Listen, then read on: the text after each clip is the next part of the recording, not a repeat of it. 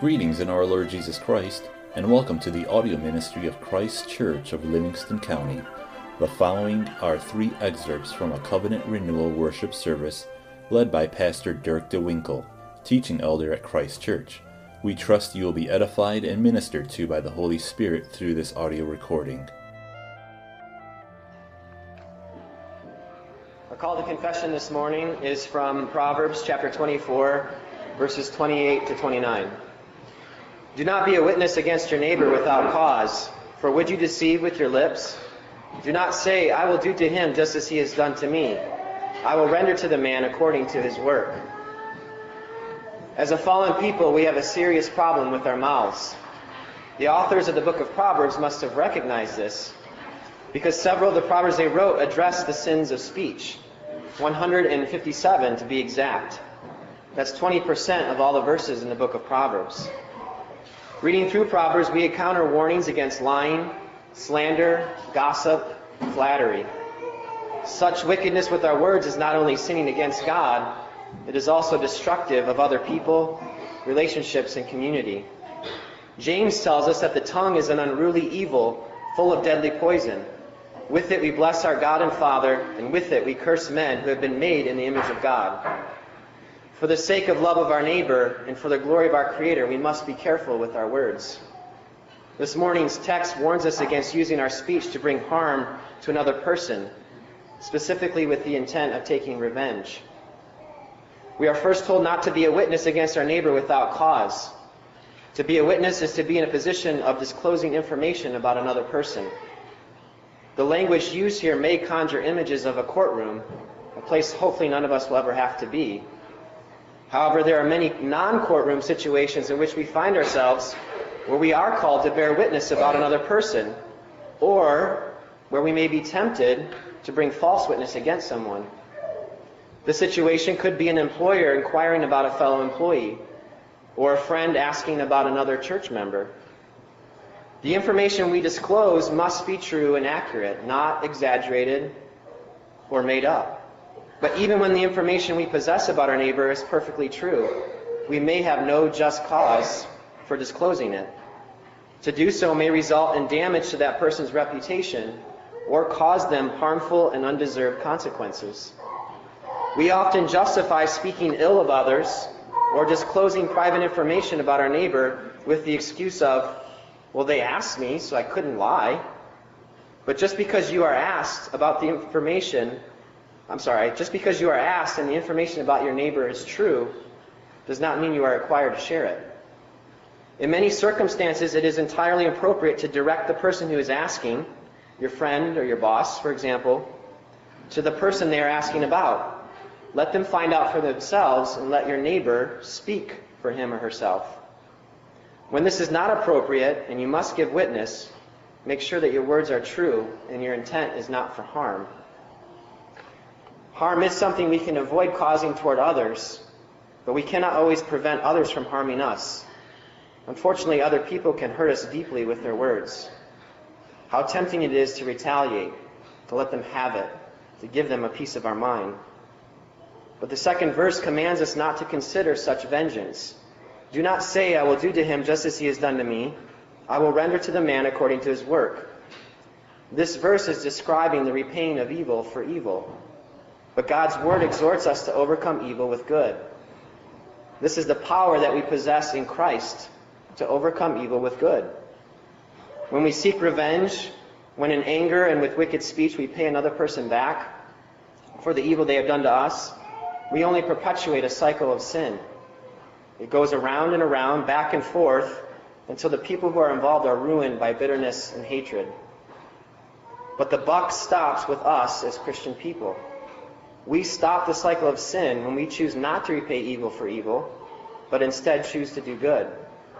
Which means we either hold our tongues, or we speak only what is true and beneficial.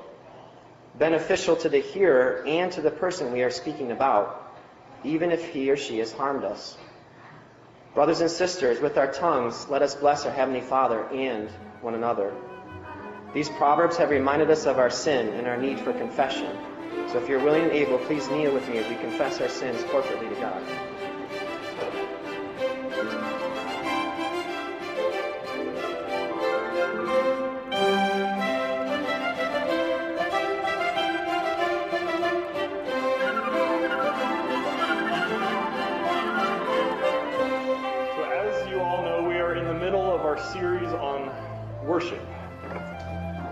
And as I mentioned last week, one of the key elements in how we determine the way that we worship here has to do with the covenant renewal pattern. And so last week we covered what the covenant is. That's what the whole message was about. What is the covenant? And by way of very quick review, the covenant is the means by which God communicates grace to mankind.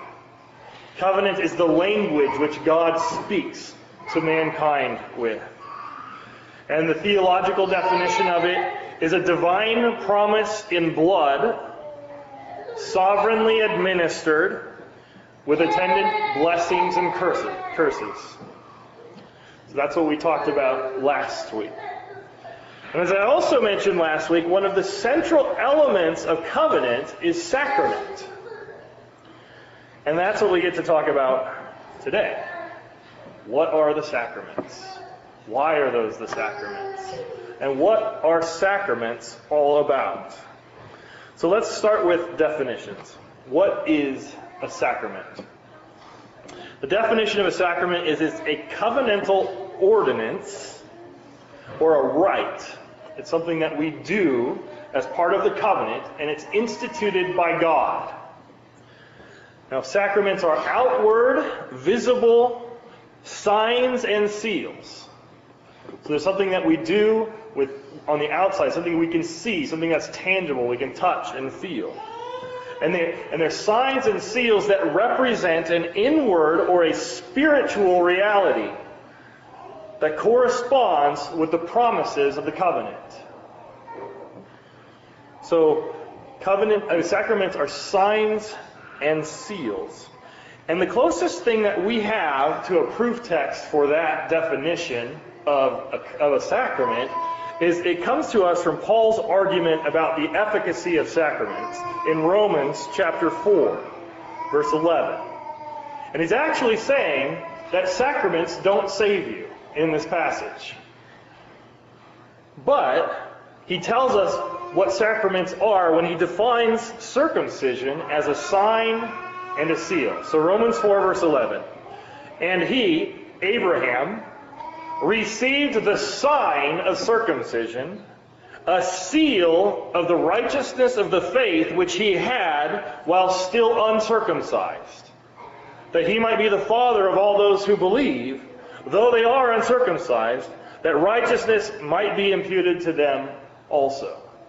So if you'll catch the argument of the verse there is that faith is what saves you. And Abraham had faith before he received the sacrament of circumcision. Nevertheless, when he received circumcision, he received what Paul calls the sign of circumcision and the seal of the righteousness of the faith which he had. So a sacrament as a sign and a seal is a biblical definition of what a sacrament is. So what is a sign? A sign signifies what I said before, a spiritual reality. So in the Old Testament, when we have circumcision being a sign and a seal, it's a sacrament of the Old Testament, of the Abrahamic covenant. What we have is a sign of God setting the nation of Israel apart, the descendants of Abraham apart, to be members of covenant with him, to be recipients of the promises of the covenant. So the sign is cutting of flesh, blood must be spilt, and setting apart the fleshly part, the fleshy part. And so that is a sign of the covenant, so that now we can identify who the covenant members are. And so it's objective. And the other aspect of the sign, or the other aspect of the sacrament, is it's a seal. It's a certainty that you are circumcised when you're circumcised. It's something that's sure. It's something that you understand. And this seal is a seal that's a sign from God. It's a seal from God. And so we don't use seals regularly in our culture, but think of it like a wax seal on a letter. that a king in the medieval period would stamp his seal onto that wax ring on the front of the letter, and by that seal, what was in that letter was certified. We do use notary publics today. It's a similar sort of thing where you sign, they witness it, and then they put their seal on it as proof that this is authenticated. One more example is if you look on your passport, if you have a passport, you'll see the seal of the United States put on it in such a way that you can't remove the picture or remove the seal and put something else in there without damaging that seal. And so it's a proof of the authenticity of that document. So covenant signs and seals then are promises. They're sure gifts to the recipients of those seals that the promises that were made are valid. They're reminders of this is something that's true for me, this is true for you. And it's objectively true because God has given us a seal of this covenant. Now we have some doctrinal definitions of sacraments. What I gave you was a very short, direct, and I'm going to give you the Westminster Confession of Faith definition. I'm also going to give you the Heidelberg Catechism's definition, and I'm not going to get bogged down in these because there's a lot there, and you could spend a whole sermon on each one of them talking about each one of the points, and I'm not going to do that. That's not my intention today. The Westminster Confession of Faith defines what a sacrament is in chapter 27, paragraph 1. And this is that paragraph. Sacraments are holy signs and seals of the covenant of grace, immediately instituted by God to represent Christ and his benefits, and to confirm our interest in him. That means to confirm that we belong to him and he belongs to us. As also to put a visible difference between those that belong unto the church and the rest of the world. So the Christian sacraments still have that delineation or that setting apart, that separation of a special people. And solemnly to engage them to the service of God in Christ according to his word. So when we participate in the sacraments, we are taking vows at baptism. And when we participate in the Lord's Supper, we are affirming that we owe to God our allegiance. So that's an aspect of participating in the sacraments. The Heidelberg defines sacraments in question and answer 66. The question, what are the sacraments? And the answer, the sacraments are visible, holy signs and seals appointed by God for this end, that by their use he may the more fully declare and seal to us the promise of the gospel, namely that of free grace. He grants us the forgiveness of sins and everlasting life for the sake of the one sacrifice of Christ accomplished on the cross. So I'm going to briefly explain that. The sacraments seal to us the promises of the gospel. Sacraments are always administered in connection with the Word of God, because the sacraments are a seal of the gospel of God. So, and what the Heidelberg says is that God, by their use, more fully declares and seals to us the promise of the gospel. So it's not just, here's the gospel, do you believe? But it's, here's the gospel, do you believe? Now let's get baptized. It's fully, it's the Word coming into flesh. It's incarnating the gospel. It's making it real in your life. It's a visible and an outward sign that you have now participated in the gospel of Jesus Christ. So now let's talk about sacraments from an administrational perspective. There are different covenants that we see in the Bible.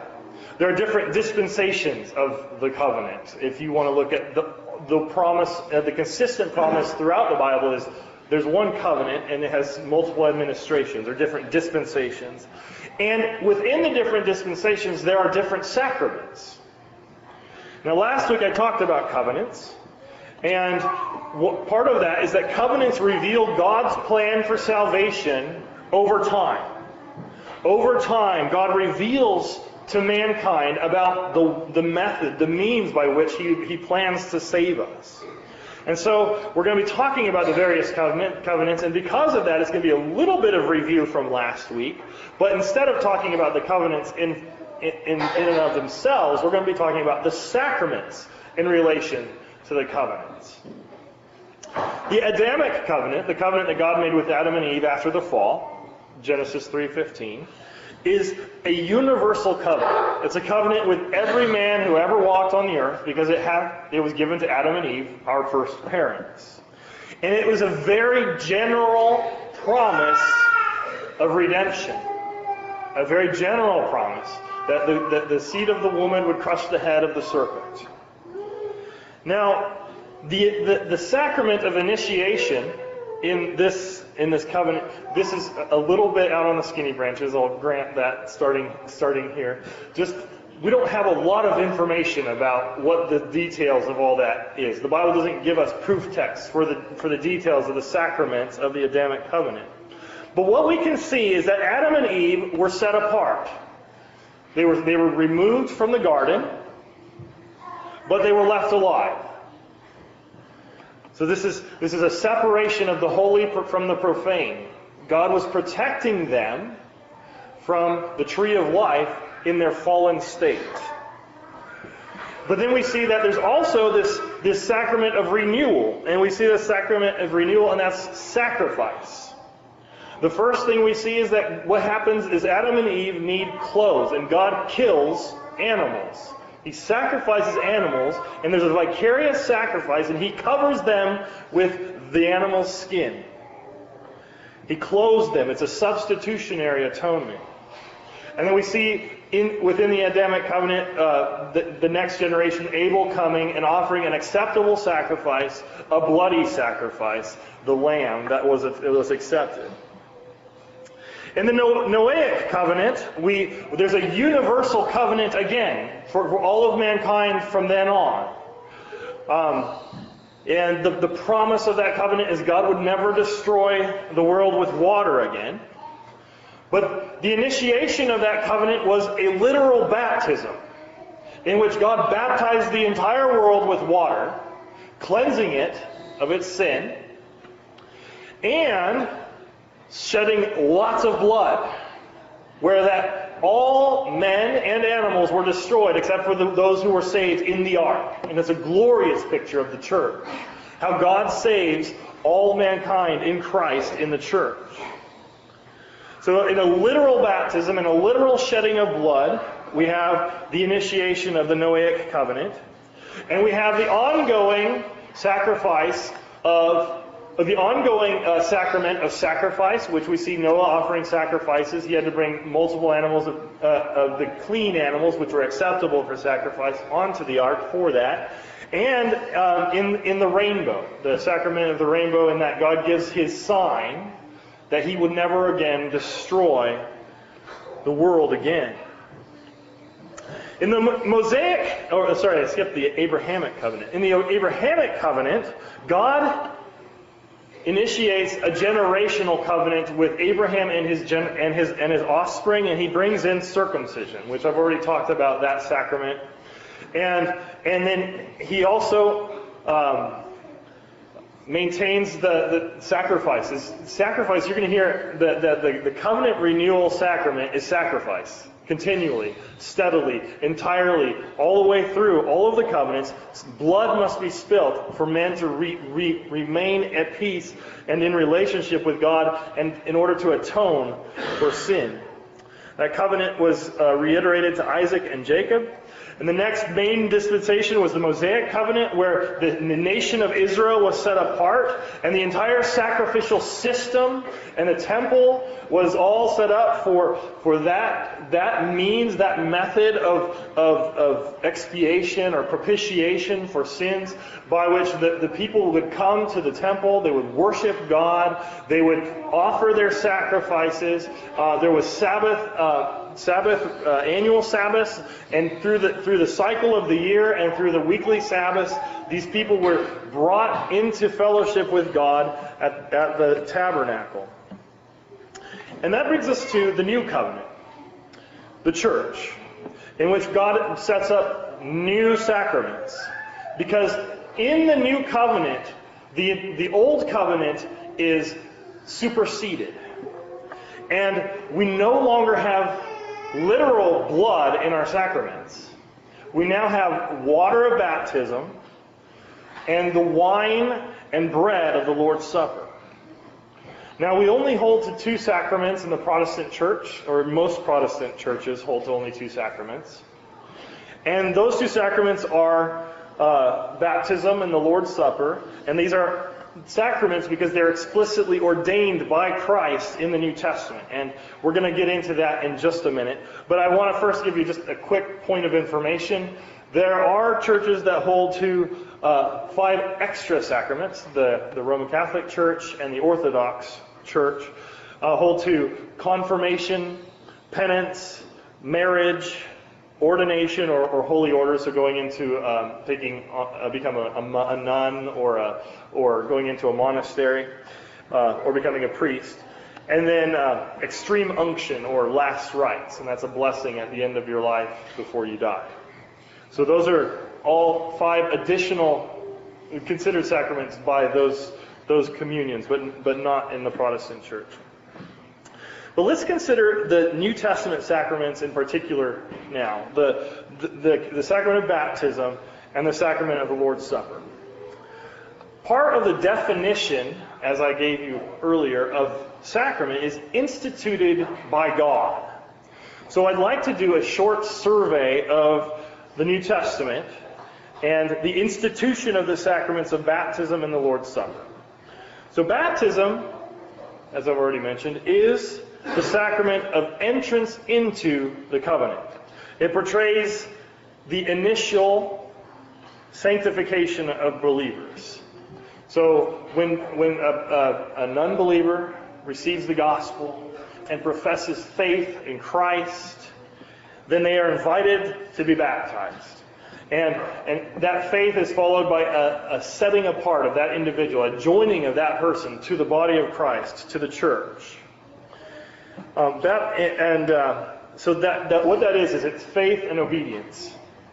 It's faith and being set apart. That it's submitting to God's will and affirming His commands. So this replaces circumcision. In the New Testament, Jesus institutes this in the Great Commission. He does it in Matthew 28, verses 19 and 20. He says, starting at verse 18, all authority in heaven and earth has been given to me. Go, therefore, and make disciples of all the nations, baptizing them in the name of the Father and of the Son and of the Holy Spirit, teaching them to observe all things that I've commanded you. And lo, I am with you always, even to the end of the age. Amen. And that's how Matthew, the book of Matthew, is closed. Jesus commanding His disciples to go out and baptize the world, making disciples. Similarly, in Mark 16, verse 16, the Great Commission. He who believes and is baptized will be saved, but he who does not believe will be condemned. And at the end of Peter's sermon in Acts 2, Luke writes in verses 37 and 38, now when they heard this, they were cut to the heart, and said to Peter and the rest of the apostles, men and brethren, what shall we do? This is just after they've been accused of murdering the Messiah that God raised from the dead. They said, what do we do? And Peter says, repent and let every one of you be baptized in the name of Jesus Christ for the remission of sins, and you shall receive the gift of the Holy Spirit. And similarly in Acts chapter 16, when the jailer asked Paul and Barnabas, how do we save? The Philippian jailer. And he brings them out and said, sirs, what must I do to be saved? So they said, believe on the Lord Jesus Christ and you will be saved, you and your household. Then they spoke the word of the Lord to him and to all that were in his house. And he took them that same hour of the night and washed their stripes. And immediately he and all his family were baptized. I do want to draw one thing out real quickly here, that faith is the mechanism of salvation, not baptism. Though, if you were to read these, you could get confused about that. That the Bible speaks of baptism as if it's salvific. And it is salvific in the sense that it points to a true reality. It's a sign and a seal of the covenant, the new covenant in Jesus Christ, in which God writes His law and on our hearts and on our minds. And He changes us and He gives us new life and eternal life. So the sign is almost confused with the reality in the language, in the sacramental language of sacraments. So we see all these commands here to be baptized, and now I want to make the connection between circumcision and baptism. Because Paul connects them in Colossians 2, verses 11 and 12.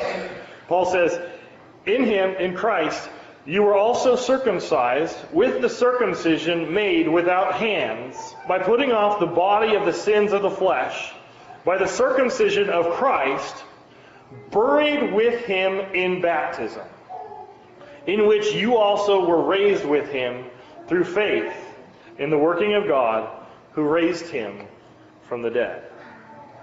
So here we have the sacrament of baptism initiated, and I know that's a lot of verses, and it's saying the same thing over and over, but it's worthwhile because God clearly commands us to perform the sacrament of baptism. And the Lord's Supper is similar. The Lord's Supper is the sacrament of covenant renewal, and it portrays the ongoing sanctification of believers. So in baptism, it's believe and then be set apart. In Lord's Supper, it's believe and be sanctified. Believe and be made holy. And both of them are faith and obedience. Both of them are faith and obedience. These are the two sides of the coin of faith in Christ. So in the Old Testament, the sacrament of covenant renewal was sacrifice, as I brought forward earlier. In the New Testament, it's the Lord's Supper, the antitype of all of the sacrifices in the Old Testament. Now, Jesus instituted the Lord's Supper in every one of the Synoptic Gospels in a verbatim sort of way. In Matthew chapter 26, in Mark chapter 14, and in Luke 22. So let's read His institution in Matthew 26. "And as they were eating, Jesus took bread, blessed and broke it, and gave it to the disciples and said, 'Take, eat, this is my body.'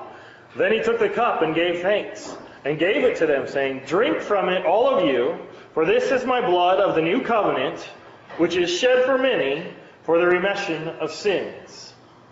Blood of the covenant. It's a sacrificial meal. And He instituted it at the Passover meal.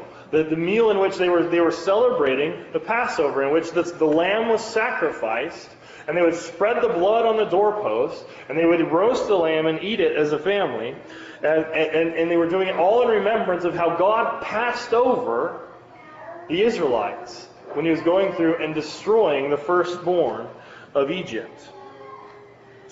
In Luke, Jesus adds the command to continually celebrate the supper. He adds, "Do this in remembrance of me," to what He's already said in Matthew. So in Luke 22, verse 19, "And He took bread, gave thanks, and broke it, and gave to them, saying, 'This is my body, which is broken for you. Do this in remembrance of me.'" It's a command. He's telling us to do this. Likewise, He also took the cup after supper, saying, "This cup is the new covenant in my blood, which is shed for you." And in 1 Corinthians chapter 11, Paul reiterates Jesus' institution of the Lord's Supper and displays for us that the early church regularly celebrated this covenant meal. He's talking about their abuses of it. He's saying, don't get drunk there, don't belittle the poor. That's not what this meal is about. This meal is about fellowship and communion and love and peace. But he says this, he says, "For I received from the Lord that which I also delivered to you."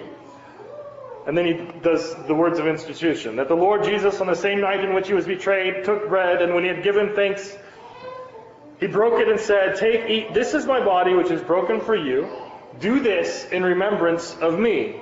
And in the same manner, he also took the cup after supper, saying, "This cup is the new covenant in my blood. This do as often as you drink it in remembrance of me. For as often as you eat this bread and drink this cup, you proclaim the Lord's death till he come." So we have the Lord's Supper instituted, we have its regular practice instituted, and in 1 Corinthians 10, Paul makes the connection between the Lord's Supper to the sacrifices in the Old Testament. Verses 16 through 18. "The cup of blessing which we bless, is it not the communion of the blood of Christ? The bread which we break, is it not the communion of the body of Christ?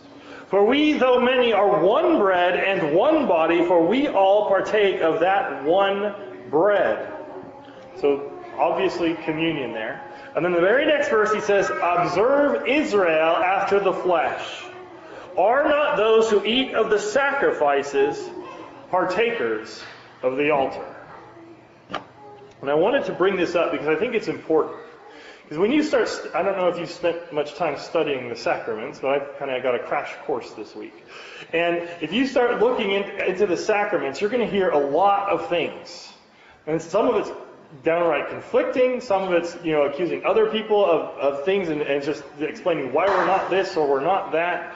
But one of the things that I came across that I was struggling with is there was this strong insistence that the Lord's Supper was the Passover meal in the New Testament, which I'm good with. I'm great with that in the sense of the Passover was a type of the Lord's Supper. Amen. The Passover was a type of the sacrifice of Christ on the cross. But what I wanted to see and find in Scripture to justify was that sacrifices, plural, all were types of the Lord's Supper. All the sacrifices in the Old Testament were pointing to the cross, as does the Lord's Supper. So here we have clear connection between the sacrifices of the Old Testament and the Lord's Supper. We have clear connection between circumcision and baptism. And now I would like to take a moment to consider the complexity of the sacraments, because that's pretty straightforward. Baptize new believers, bread and wine for covenant renewal. And we're going to talk about what the worship service looks like and the structure of it and how that works next week. But today we want to stick with sacraments. Sacraments speak of spiritual realities, and this is mysterious. These are things that we don't see, things we have to accept by faith, but they are revealed to us clearly in Scripture through physical elements. So they're revealed to us clearly in Scripture through the Word. And the sacraments speak of those realities in physical matter, in physical elements. And these sacraments are so closely tied to the things that they signify and seal that Scripture confers the gifts with the symbols. When it says things like, "buried with him in baptism," or "this is my body, this is my blood." This is mysterious. How can bread and wine be the body and blood of a man who's standing right in front of you? That had to be going through the heads of the disciples. There's mystery here. But in this mystery, there's glory. These are glorious mysteries. And there's an element, it's a glorious mystery, but the mystery is nonetheless present.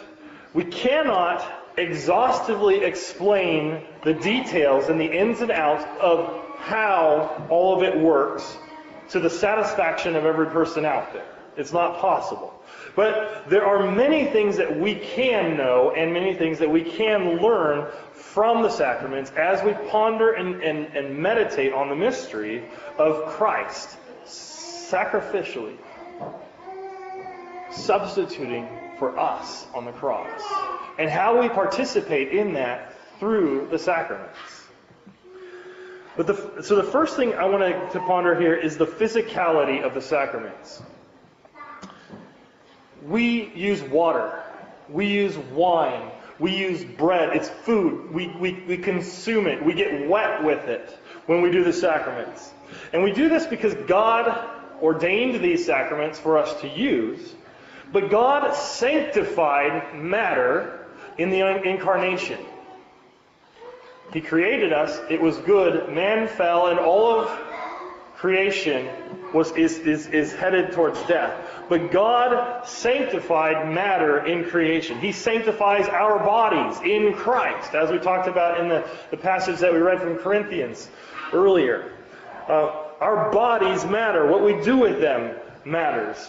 The Old Testament sacraments were very tangible. They were real. They were guttural. They were bloody. They were messy.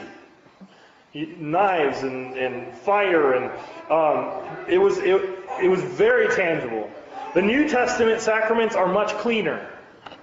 They're much more elegant and pleasant because the blood has already been spilt. We're remembering it instead of looking forward to it. The New Testament sacraments point to the finished work of our Messiah. Nevertheless, the New Testament sacraments still point to the messiness of that sin brought into the world. We still need to wash away sin in baptism. We still need to remember the sacrifice of Jesus on the cross in the Lord's Supper. We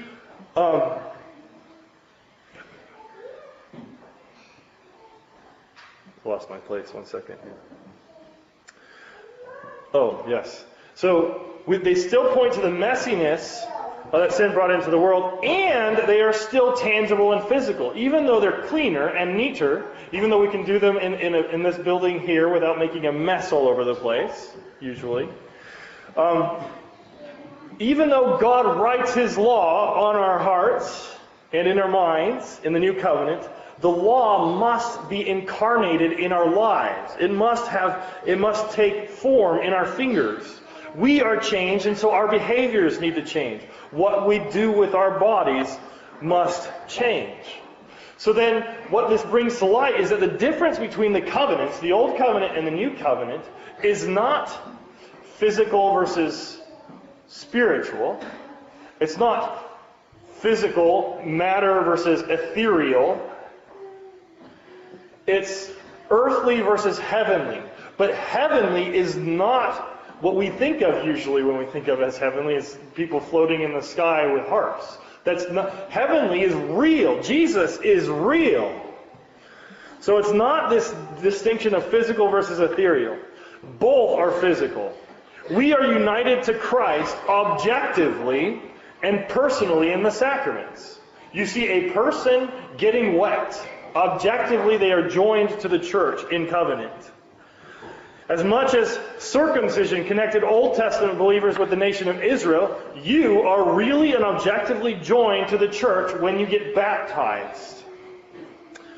As much as the sacrificial system connected Old Testament believers with the covenant people, in fact, they would be expelled if they didn't participate in the annual Sabbaths, you are objectively and covenantally united with the church in communion when you partake of the bread and the wine. It becomes a part of you, and therefore you become a part of the body of Christ. Now, I need to make a caveat here. This is not baptismal regeneration. This is not something magic in the bread and the wine, or grace automatically inferred ex opere operato, which is the Roman term for just automatically being saved by participating in the sacraments. That's not what this is. This is the objective reality of covenantal membership. You are united to Christ. But remember, the definition of covenants is attendant blessings and curses depending on faithfulness.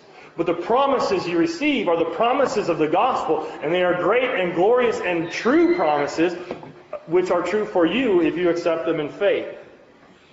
And you receive them in the sacraments.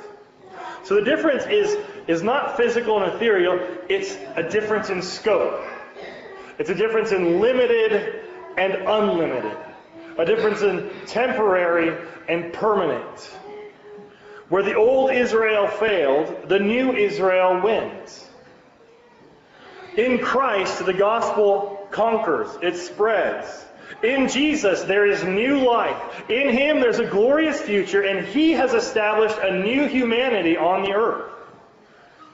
And this is evident in the physicality of the sacraments.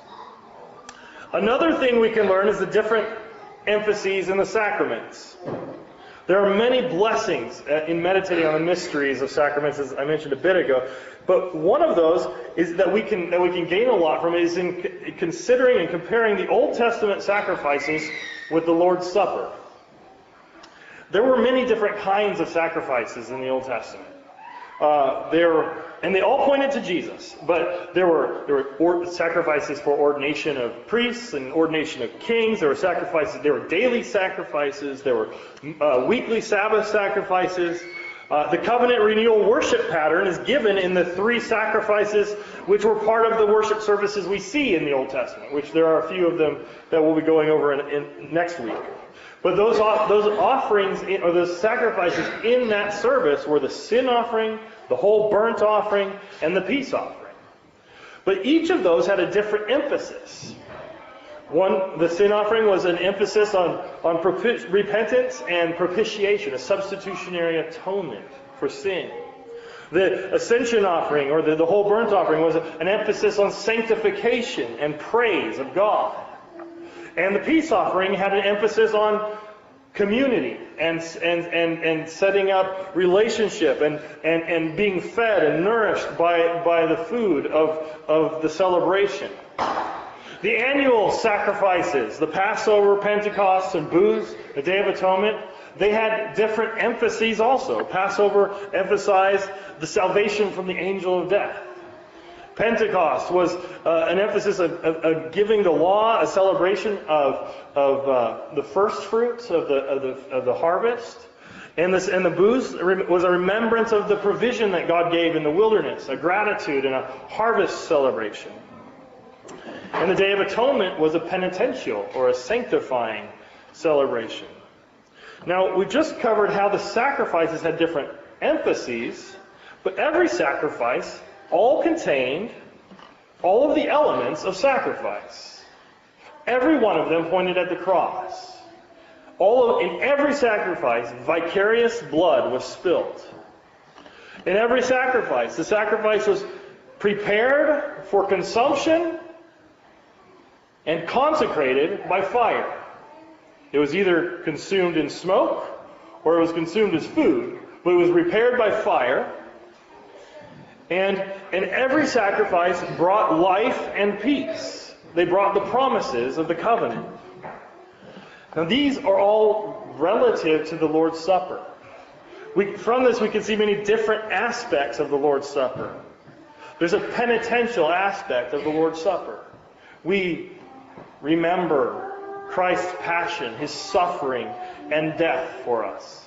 In fact, much of the evangelical world camps out on this meaning of the Lord's Supper. It's what it always means, navel-gazing, thinking about how bad I am, that Jesus had to die for me. And that is a part of the Lord's Supper. But that's not all there is to it. The Lord's Supper is militant. We remember Christ's victory over death, the world, and the devil in the Lord's Supper. His kingdom goes forward.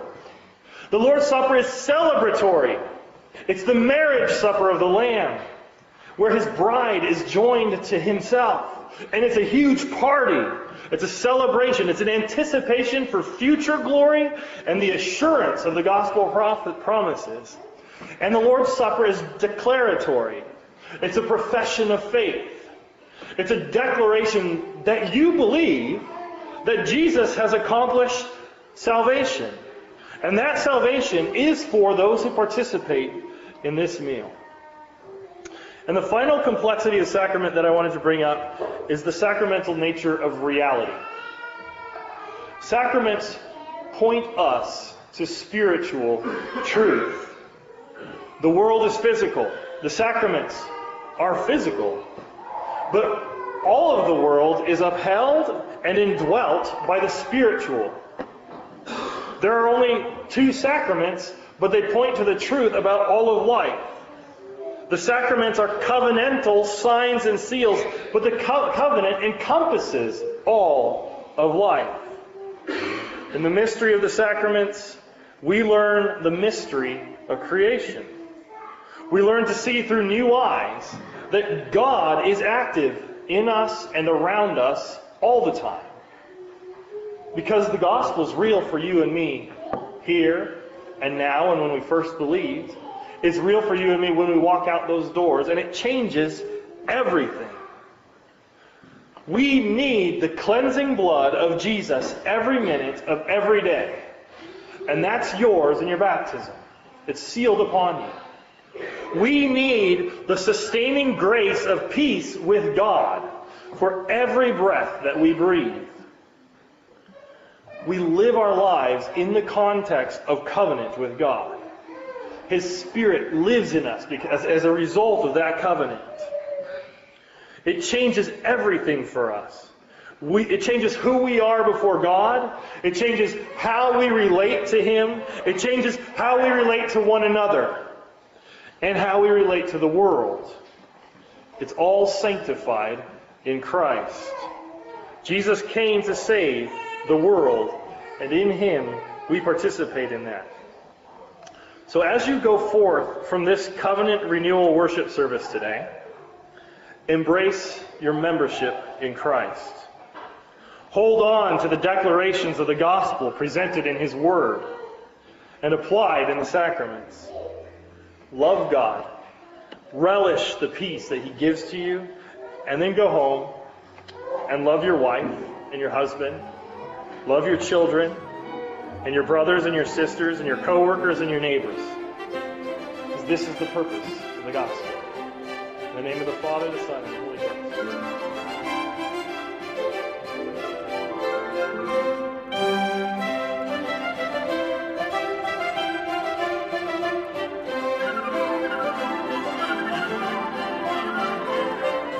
Well, it is a blessing for us to come together and celebrate this sacrament together, especially following an entire message about sacraments. Here we remember the Lord's suffering and sacrifice, His death on the cross, and the great debt that we owe for our sin has been paid for us. Here we exult in Christ's victory over Satan and the world and death and all the powers of darkness. Here we celebrate our union with Christ in the marriage supper of the Lamb, being reminded that we are joined to Him in baptism and we participate in His life. And here we declare and proclaim the truth of the gospel, that Jesus is raised from the dead, and that His salvation is for all who participate in faith, who humble themselves, confess their sin, and believe that He is the Son of God. And all of this is signed and sealed to you for your comfort, for your peace, and for your hope. Christ's body, broken for us. Let's pray. Thank you for listening to these excerpts from the worship service of Christ Church of Livingston County. If you would like further information about anything in these messages, the Bible, about Christ Church of Livingston County, or wish to make any other related inquiry, please feel free to contact Pastor Dirk DeWinkle through our website, ChristKirkMI.com. That's ChristKirkMI.com. Again, thank you and blessings.